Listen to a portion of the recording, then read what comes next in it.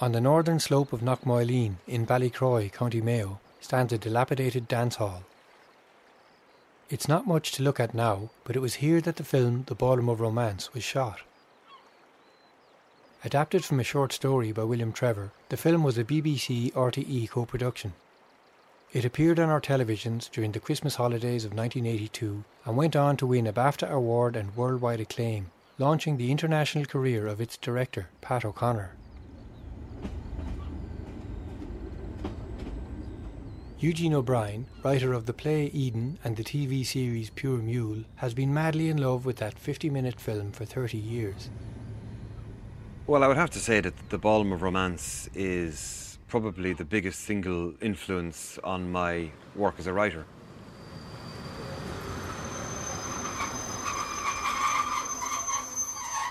As a friend of Eugene's with deep connections of my own to the parish of Ballycroy, I've invited him to come out west to visit the old ballroom and to meet some of the locals involved in the making of the film. The old saying was, if you don't marry the one you love, love the one you marry. And then if you were lucky enough to get a girl in at the dance, you had to leave at home on the bar of the bike, you know. That woman needs a strong pair of hands to provide for her, basically, or, you know, to create, put the food on the table. It's a pretty bleak story. The main setting for the film is the actual ballroom itself. It's like another character in the film. This ballroom is in the middle of nowhere. Huge sky, small building, out in the wilds.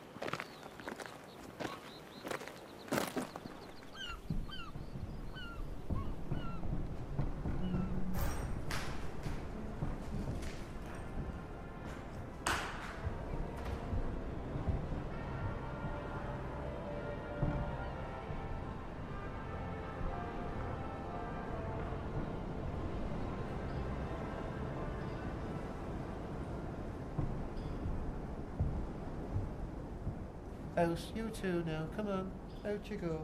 Ooh, there's a bird just flew through the window. So it's much smaller than I thought it would be. There's kind of holes in the floorboards and bits of stuff everywhere in glass, and but I still recognise it very much as the ballroom from the film. So it's amazing to be in the place. It's like it's taken 30 years to get here, but it's amazing.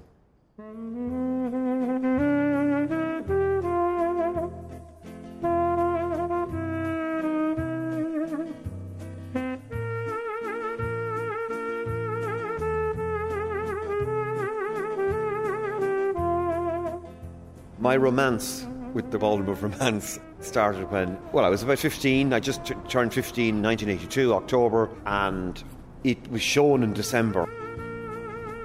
And there was a lot of hype about it. It was on the front of the RT Guide, and we all sat down to watch it. And the first time I watched it, I didn't quite get it. I thought it was a bit slow. There wasn't enough story for me. I thought, I liked it, but I wasn't. And then the BBC showed it, and then the second time I saw it, it absolutely clicked. And I just fell in love with it. There was something inside me that really, really connected with it. And then I kind of taped it, and I used to watch it all the time. And I got the lads in school to watch it, so then everyone kind of got into it. And then by that stage, I knew that's what I wanted to do. That the only thing I was ever going to do was making things up. The Ballroom of Romance is the story of a pivotal night in the life of 36-year-old Bridie, played by Brenda Fricker, who lives with her crippled father on a small farm in the 1950s and whose search for love is hampered by fate and cruel circumstances. The action of the film occurs almost entirely in the ballroom. It begins with this remote and windswept hall being opened by Mr. and Mrs. Dwyer, played by Cyril Cusack and May Ollis. We're then introduced to Bridie and her father and the hardship of life on their quiet hillside farm.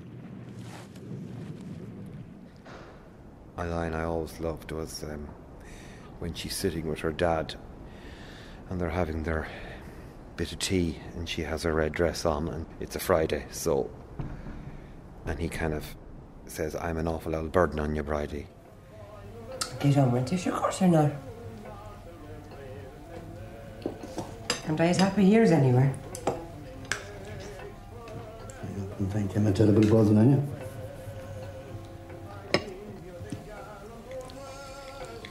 That's what God sent us. And it's kind of a conversation that I think they probably have every Friday. You're going down tonight? Aren't I dressed for it? And then she kind of leaves him on his own, and he puts his hat up on the mantelpiece, and he kind of sits. It cuts between her on the bike, going to the ballroom, and him sitting on his own. And the only thing that you hear in the soundtrack is a dog barking, and he kind of looks around when the dog barks, and then back to staring at the fireplace. I had this old battered VHS copy that I would take around with me wherever I went, and people would be showing it. Because it was never out in video, a lot of people had never seen it, but everyone had to watch it. Like, you know, you couldn't be my friend unless you watched it, kind of thing. I was living in a house with actor friends of mine, so I used to show it to them, and we used to learn the dialogue off like saddles, and then we started working with the actors who were in it, and we could quote the dialogue at them, and they would have forgotten what their lines were, you know what I mean? So it became a cult.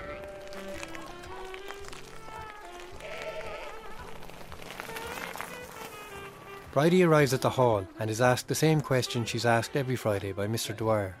How's the dad? Is he keeping fit? Oh, he's grand, Mr. Dwyer. Oh, that's good. Let's go up and see him one of these days. He'd like that, Mr. Dwyer. The hall is filling with the eligible men and women of the community, all dressed to the nines. Among them is an intriguingly mute and ruggedly handsome bachelor known as the Man with the Long Arms, played by Ballycroy sheep farmer Pat Gallagher. How I got the part was up at Clary's there was an old building there where the N59 is now, and that's where the interviews were being done. And when I went in, it was late in the evening. I was just on holidays at the time, and Mary, my wife, had come down, and I said, what's going on up there? And she said, there's people coming and going. And she said, it's interesting. She said, you should go up to see. And I went up, and there was 5 or 6 in the room. They asked me my age and everything like that then, and that was it. I was just going down towards the road again, and some man came down after me, and he called me back, and he said, would you be shy in front of a camera? I said, no, I wouldn't. But they said, since we opened here this morning, we're looking for a certain type of a person. And as soon as he came in the door, we just said to each other, this could be it. And well, I said, if you think I'm suitable, I said, I don't mind at all, I'll have a go at it. He said, if you're not suitable, if you don't do it for us, he said, we have to bring you another actor from Dublin. Eni Mackey, she's very kind of tight in herself. But if that's the way she wants to be, she can stay that way. Pat Gallagher's big scene takes place in the Gents. He's in the foreground of the scene, combing his hair, grooming himself, very sober, very upright. While in the background we have the 3 amigos of Joe Pilkington and John Kavanagh and Neil Tobin sneering and talking about young ones and drinking whiskey. Did you see the new young one that they have down in Conway's shop? She's just been let out by the nuns. Is she outside? Oh, no, she's not here. Oh, but she has lovely hair. Nah, she'll be along one of these nights. Pilkington lights a match and goes up to Pat's arse with it. But Pat doesn't flinch throughout the whole scene. He just continues to comb his hair. And Pat walks out, and the guys continue, and then Cyril comes in to clear them out. And, come on now, out. You two, come on now. It's a scene that is very funny, and we need that in the film. In there, in the Gents, that's where the scene was done with me, with Neil Tobin and Joe Pilkington and John Kavanagh. And I'd never forget it. I thought it was brilliant. It was very funny now. I wasn't used to cameras. One take, and I think it was Pat O'Connor, he couldn't get over it.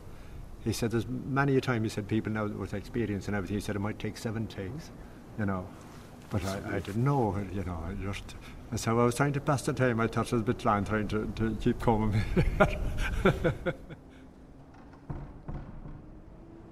Many a couple met here, and maybe many a couple parted here as well. But many a couple definitely, met here. Because the immigration was bad, but there was still a lot of young men and young girls around here at the time, and then they just come from other parishes. Some of them you cycled from the home just across the bay here now, but they had to go to Bangor naturally and come up. It was about it'd be over more than 30 mile anyway to cycle here to the dances. I can remember this hall here being packed, jammed to the door. And the gents were over there on the far side and the ladies there. And up here at the top then there was a kitchen, and they'd outside the door down there, there'd be a line of bikes, maybe 6 deep each side outside, you know. Everyone tried to get their own bike then and head home and maybe go the other direction if you're lucky enough to get a girl at the dance and leave her home on the bar of the bike. But the man that built it in the first place, he was a great man just out of the blue to take a notion to build it, you know, here and where there wasn't much activity going on. He was a Corrigan man, a Jim Corrigan, that built it. But, you know, it has story, if it could talk, it has some stories to tell. You know, there was many a jolly night here. Pat takes us to his home by the Owenduff River to meet Bridgie Toher, who with her husband Willie used to run the hall back in its prime. I remember the morning that Pat O'Connor called to our house and they explained about what they were going to do, about this film, and over a cup of tea we had the crack. It's because we ran the hall for years. We knew all about the running of it, and we sort of co-directed it, sort of thing, back to the days when we were running it. We darkened the walls, you know, because they were painted in bright colours. The walls, there were smoky walls, and it was brought back a bit, you know, to the 50s. So we did a lot of work on it. And of course we were well paid for it. It was very enjoyable, in fact, leading up to it with all the extras coming there, us all going there and getting fitted out for the suits and the ladies for the dresses and everything. It was a very enjoyable time. We enjoyed it from a height. And I had the younger lads that had lovely heads of hair and long locks and all that, but they had to get them back like in the 50s style. And some of them didn't like it, but they had to, if they wanted to be in the film, they had to do that. There was one man here, and he had a long head of hair. It was down his shoulders, like, and he had to get it off. And the long locks, when he went home, his own dog nearly ate him. He didn't know.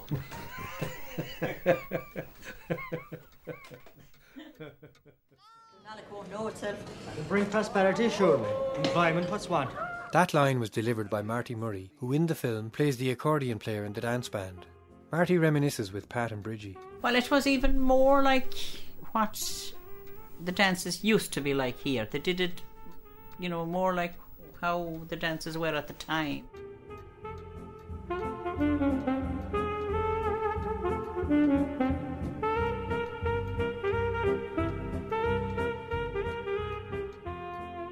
There was great bands going down those times. Great dance bands. They'd play all, what, that time, quick steps and foxtrots and tangos. And we did a lot. You'd get a big crowd when you had them. Too many, really, because the hall was only licensed for 300. There was another snag there. There was often 4 there. What could you do when people would come? You couldn't say that. Let them in. Yeah, let them in. Yeah.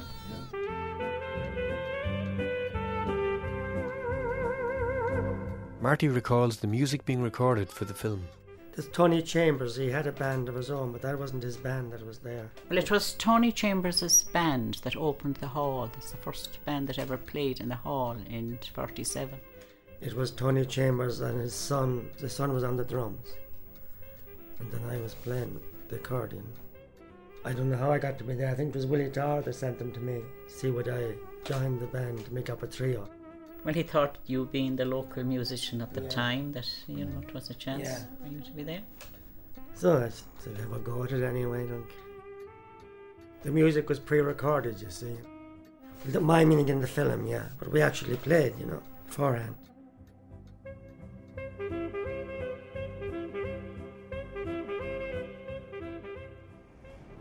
What I like about the drama as well, and over the years, and the more you get into doing your own stuff, the more you appreciate it, is that it is really shot like a film.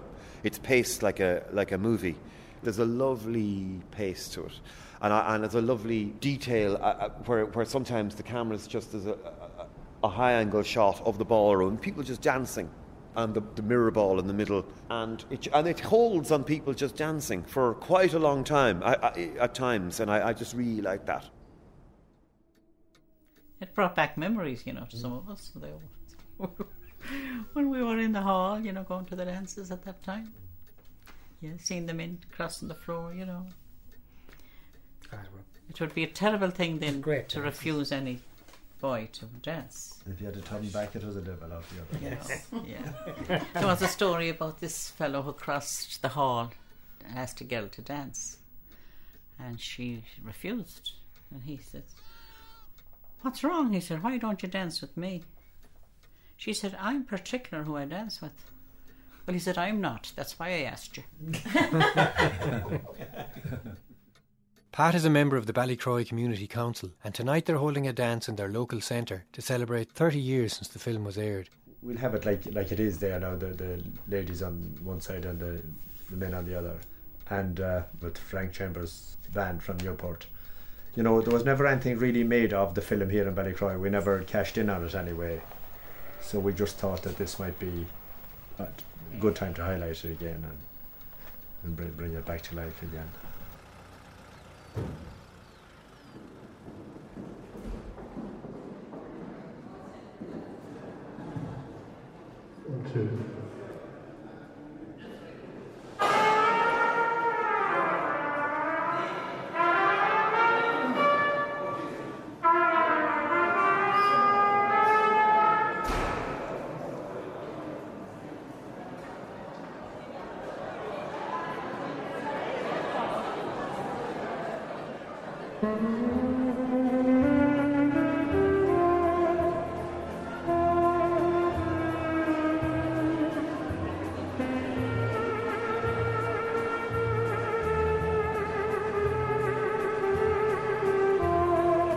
Yeah, I'm Frank Chambers. I'm a son of Tony Chambers. When you knocked on the door today, 30 years ago, a guy knocked on the door just the same as you did, like Deja Vu.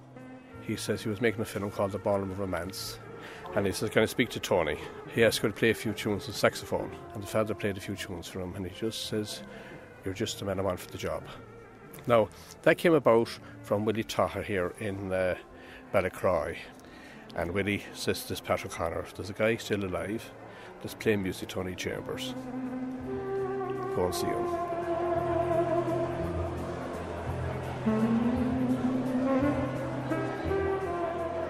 Well, we came down to Ballycroy to play a few tunes for recording and asked the father to play normal, just don't pretend there's anyone in the hall at all, just play away and they'd record.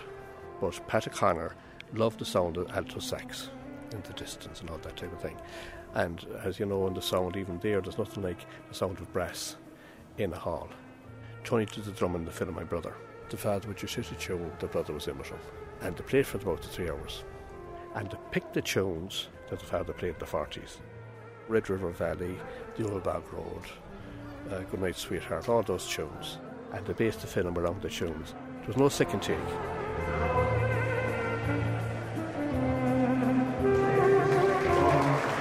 Ladies on the inside, gentlemen on the outside. Everybody on the floor.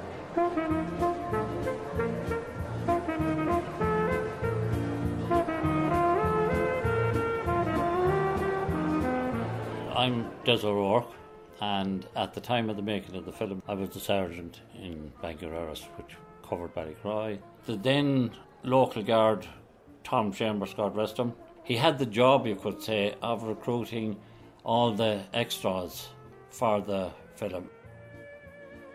His regular recruiting day would have been, at that time, people would be coming in, drawing unemployment into the local station, and Tom would invite them to join the crew. And the people were very cooperative, and without much of exception, everybody agreed to participate in the film.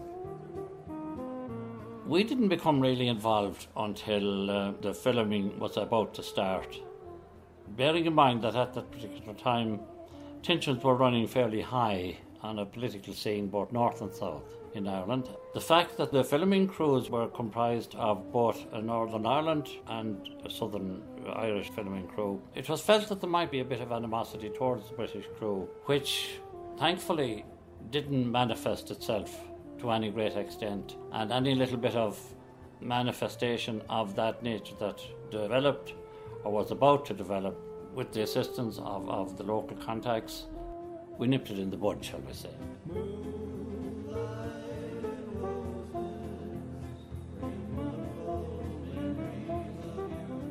But I never forget going into the catering tent the first morning. They always invited the local police force in for breakfast. It was the first time ever I saw kippers being cooked for breakfast in any house. But obviously this was a dietary requirement of the British filming crew that they had kippers for breakfast.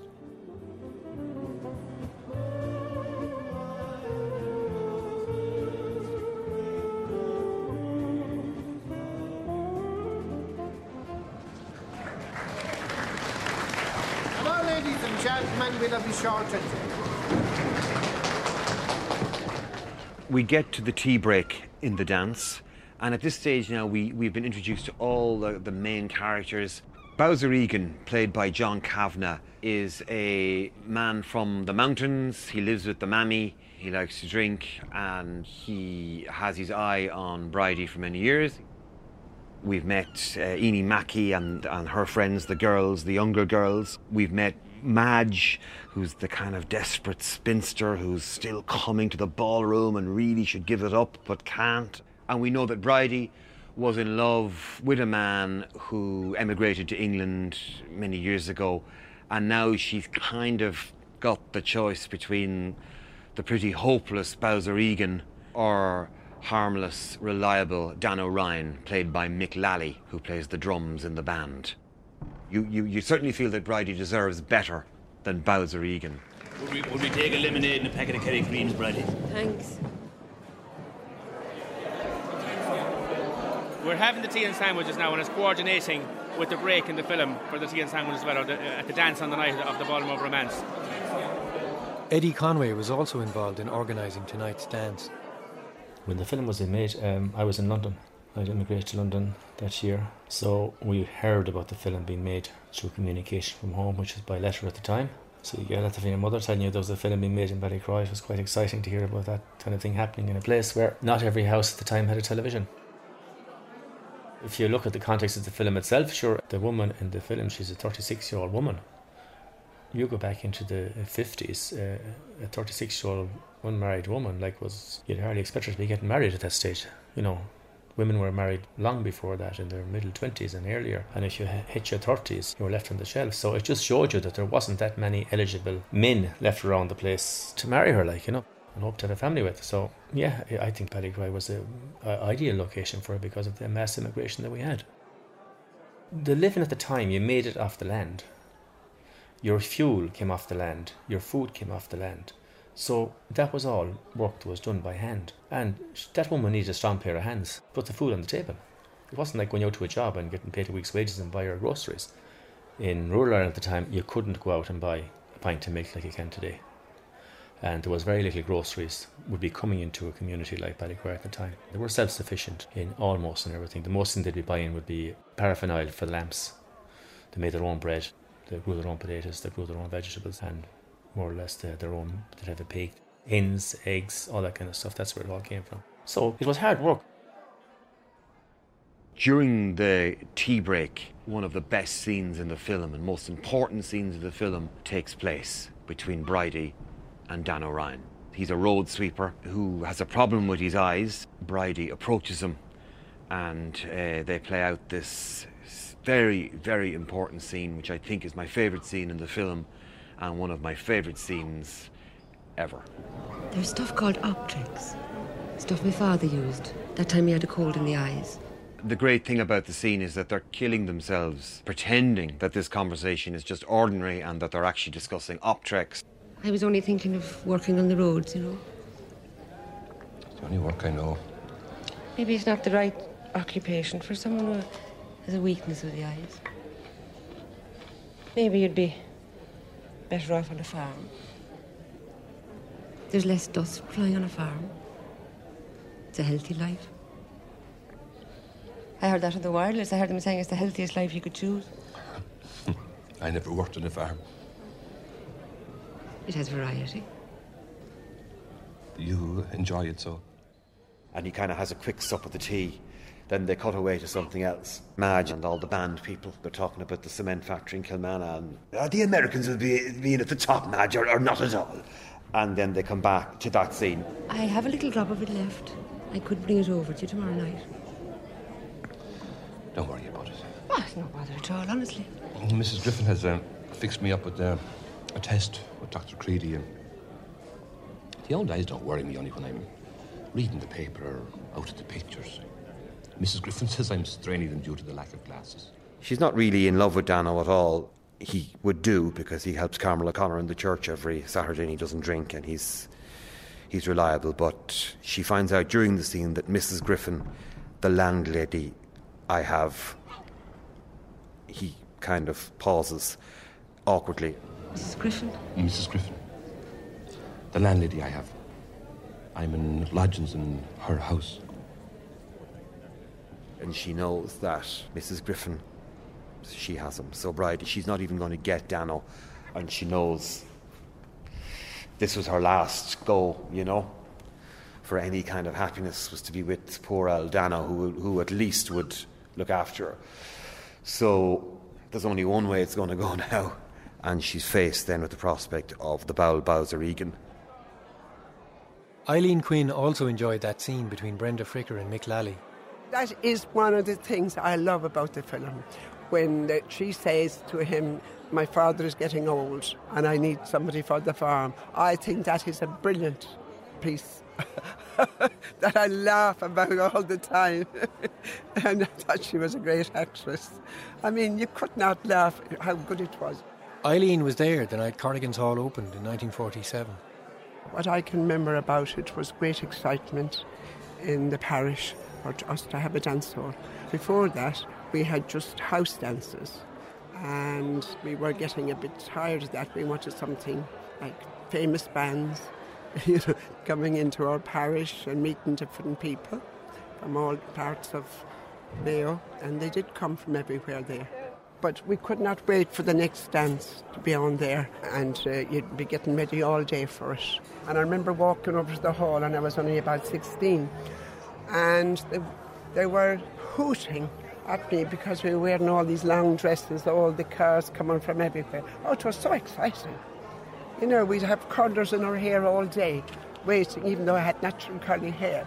I'd have curlers in from morning to the night. It was so exciting. We were so young. Back to Moorcoin. After the scene with Dan O'Ryan, a very disappointed Bridie retreats into the ladies' toilet and talks with her friend, the younger woman, Enid Mackey. He'll marry Mrs. Griffin. Go on, of course he won't. She's got him all right.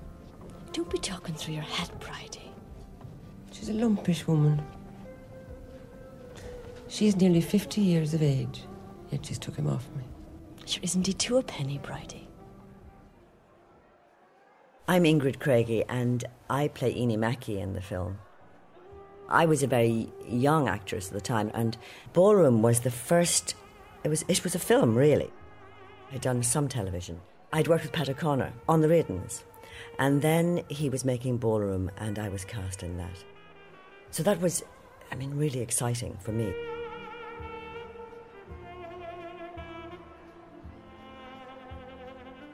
I remember going to the set, actually, the first time, and it was so shocking, really, because it was this ballroom standing there in the middle of nowhere.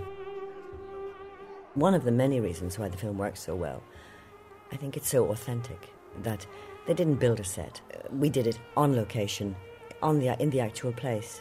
The scenes in the toilets are the toilets, the scenes in the back kitchen, that's what we had, and that's what was used. We had no dressing rooms or anything, so you had to dress in your bedroom in the hotel at 6 o'clock in the morning, freezing cold.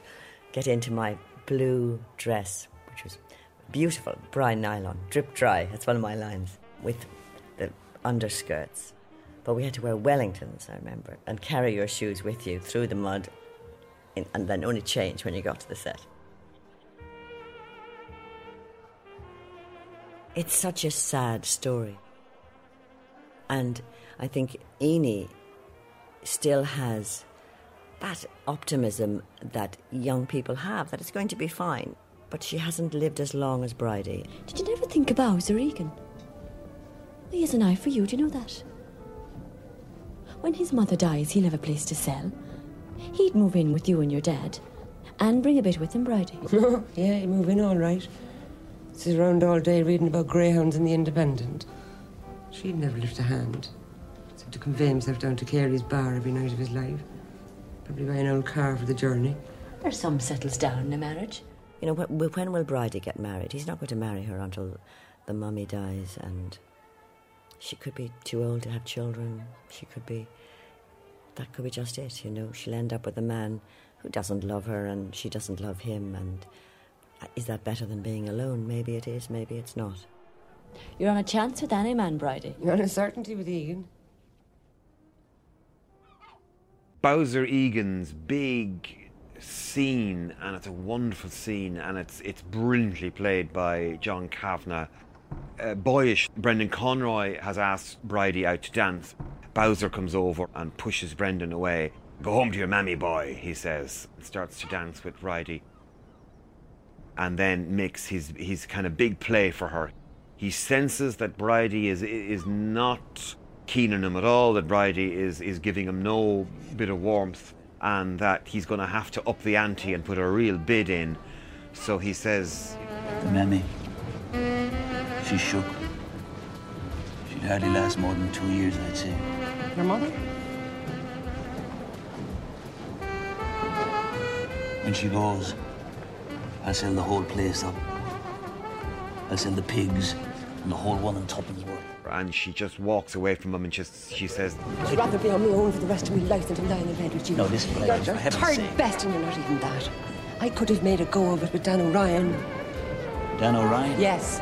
Bowser says, "Will I come back again next week? You know, we'll try it again." But Bridie says, "No, she's danced her last dance in this Ballroom of Romance, and from now on she'll stay in of a Friday with her father and cook their tea, and he'll read his westerns, and she'll wash the eggs in the sink and have them ready for the man on Monday, and that's the way it'll be from now on." Bowser is really crushed.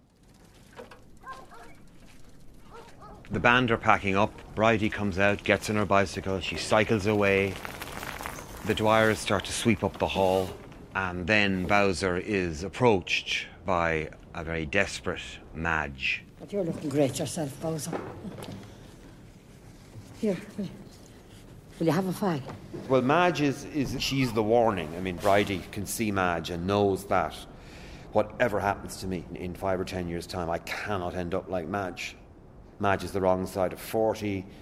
The boys all joke about her. Then they say, "Well, you wouldn't leave her standing at the crossroads all the same." But then they say, "I think Madge could give it up one of these days. The old squint's not improving itself." And they kind of make a joke of her. And she's desperately in love with Pat Gallagher, the man with the long arms. And there's a lovely moment where she comes up to him and offers him a cigarette. And he takes the cigarette and lights his own, but doesn't light hers. And she has to look in her own little bag for her own matches. The ultimate awful moment for poor Madge is where we're standing now, is at the door of the ballroom. Bowser is like in very bad humour, very dark humour, and poor Pat Levy's character Madge is trying to chat him up at the end of the night and saying, You could do with a drink. Could you do with a drink yourself? Listen, when we go over to Carey's, you can drink all night in Carey's. I was over there one time till 4 o'clock in the morning. We great gas, 4 of us. Sure. Isn't that what we're given life for?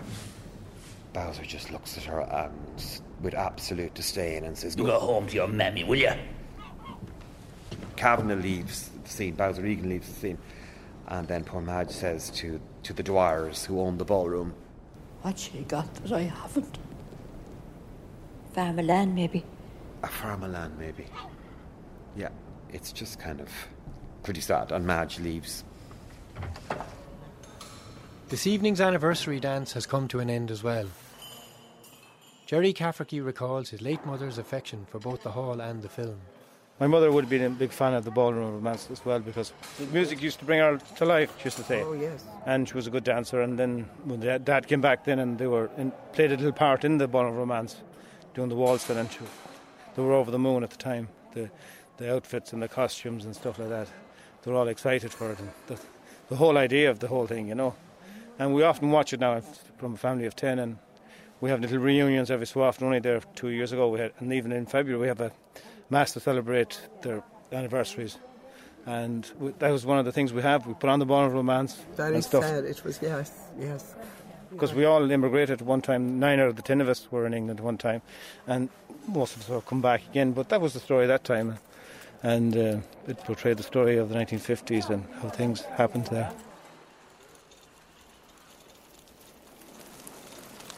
Bowser Egan catches up with Bridie on the bike, and they walk along, and he is very, very earnest, and he won't go back to the ballroom ever again. It has no meaning anymore without her. See, I can work like a black Trojan, Bridie. I'd be out in the fields every minute there's light, and I could maybe make a little flower garden for you, and I could buy a little car for you to make the shopping a bit easier.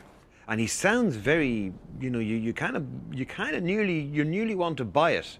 But she has to make a decision, and she kind of wheels the bike away, and she looks back at us, and then she turns back towards him and away from the direction of her home. And our hearts sink because we know now she is going to marry him. And then Bowser utters the immortal line, "Will we go into the field, Bridie?" And then she turns towards the field, and they cut away to the Dwyers and the hall, and then it's dawn. We come back, and Bridie's on the bike going home, and Bowser comes out of the field, takes a swig of the whiskey and throws it away, and there's a bit of a smirk on his face, and you just know that it was all just to get her into the field.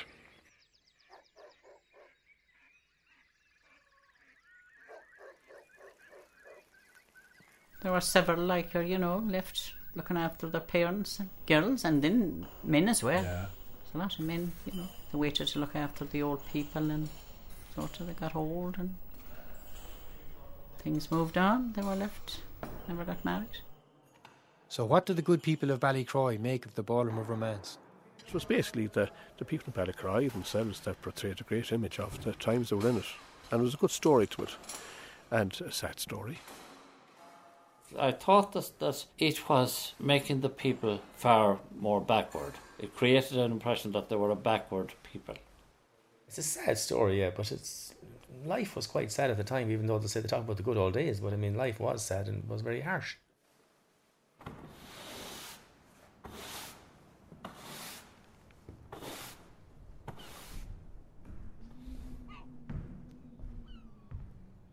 There was great times here, and I anytime ever I pass it, you have to think about it, like, you nearly feel or think that you hear the music in it,